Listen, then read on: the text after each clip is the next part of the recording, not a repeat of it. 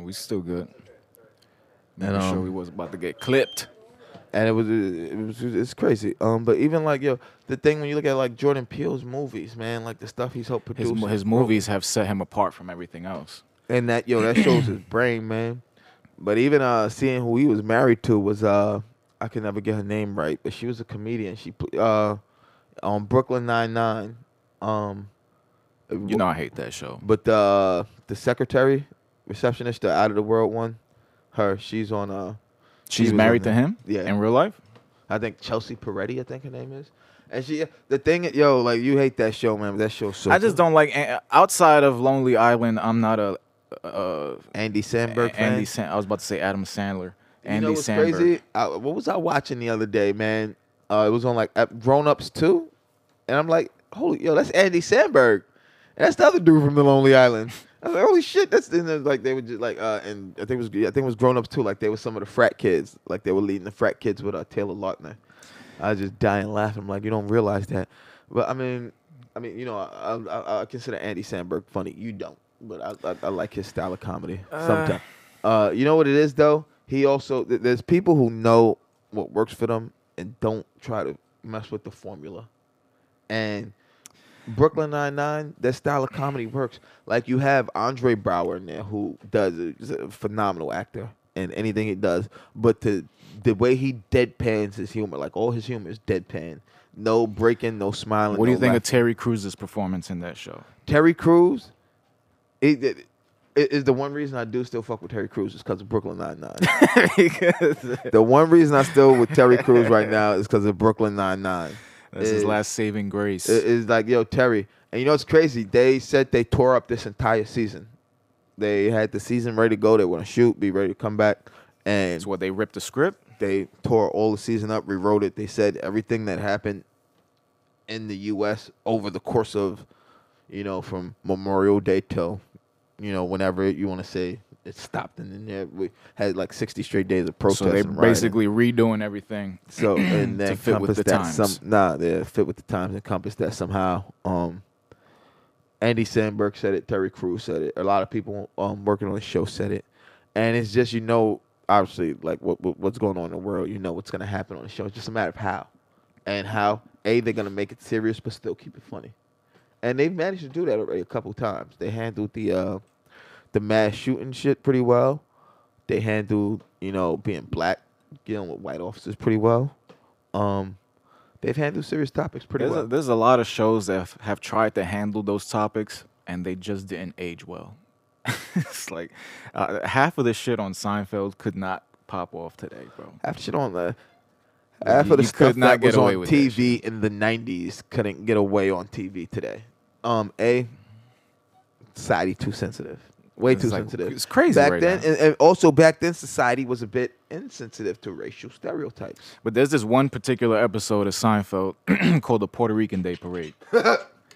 And the last line in the episode, they basically tearing the car apart. I think it was Jerry's car or some shit. And they tearing the car apart in the middle of the parade.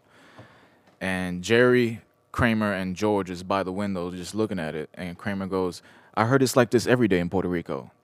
Bro, Puerto Ricans boycotted this show for years, bro. I used to take shit from everybody for watching this show. And the first thing they would say is, he hates Puerto Ricans? He hates Puerto Ricans? I'm like, come on, it was a fucking joke. It was a joke. It's like how many black jokes have people watched on TV over the years? How many, people had to see Jewish jokes, Asian jokes, gay jokes. And it's like Carlos Mencia was spewing nothing but Mexican jokes, and he's not even Mexican. It's crazy. His real name is Ned Holness. It's like German. That's even worse. I didn't know that. I didn't know that. That shit. It's crazy. He created a fake character called Carlos Mencia.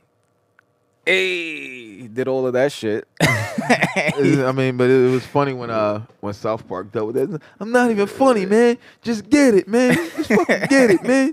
I'm not even funny, man. My dick doesn't even work, man. Just fucking get it, man. And George Lopez smacked him in the face. You heard about that? I heard about that. He said he counted 17 minutes of his own material in Carlos Mencia's special. Imagine watching a special on HBO and you just see your own jokes. Here's the thing. if you know it's your joke, cool. But like it kind of annoys me. And I mean, like when people feel like someone stole something, it's like, how do you know you guys just didn't happen? Then the very rare chance, think of something similar, and you see it. I don't want to say from lesser people thinking someone bigger stole from them. Like when bigger comics say, "Yo, this person stole my act," I can see, or like someone can say, "Yo, I did that joke first and have the proof." You'll see it. You can see it. But there are a lot of people who say that. It's like, but did they really? And you know what I mean by that. There's parallel thoughts where you just have the same kind of concept, but then there's plagiarism. And Carlos Mencia, I was on the fence about it until I saw the Bill Cosby tape. When Bill Cosby did this joke, and it was a long joke, like he built the joke up, probably like 5 minutes, hit them with the punchline. The exact same build up, the exact same punchline, everything, bro.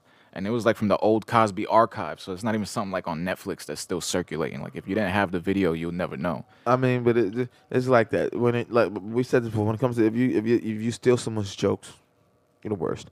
To me, you know me. I don't like recycling material unless I know it's gonna kill. Every time I'm going out, it's been an open mic. I've only actually taken stage as a booked act maybe once or twice. So You got booked? you booked me. Oh, About to say. I was like, you taking shows? Augie Lutz booked me that time. Yeah, shout out to Augie, man. The other one, Pine Box booked me once. Your man, Joe Coe. Joe Coe.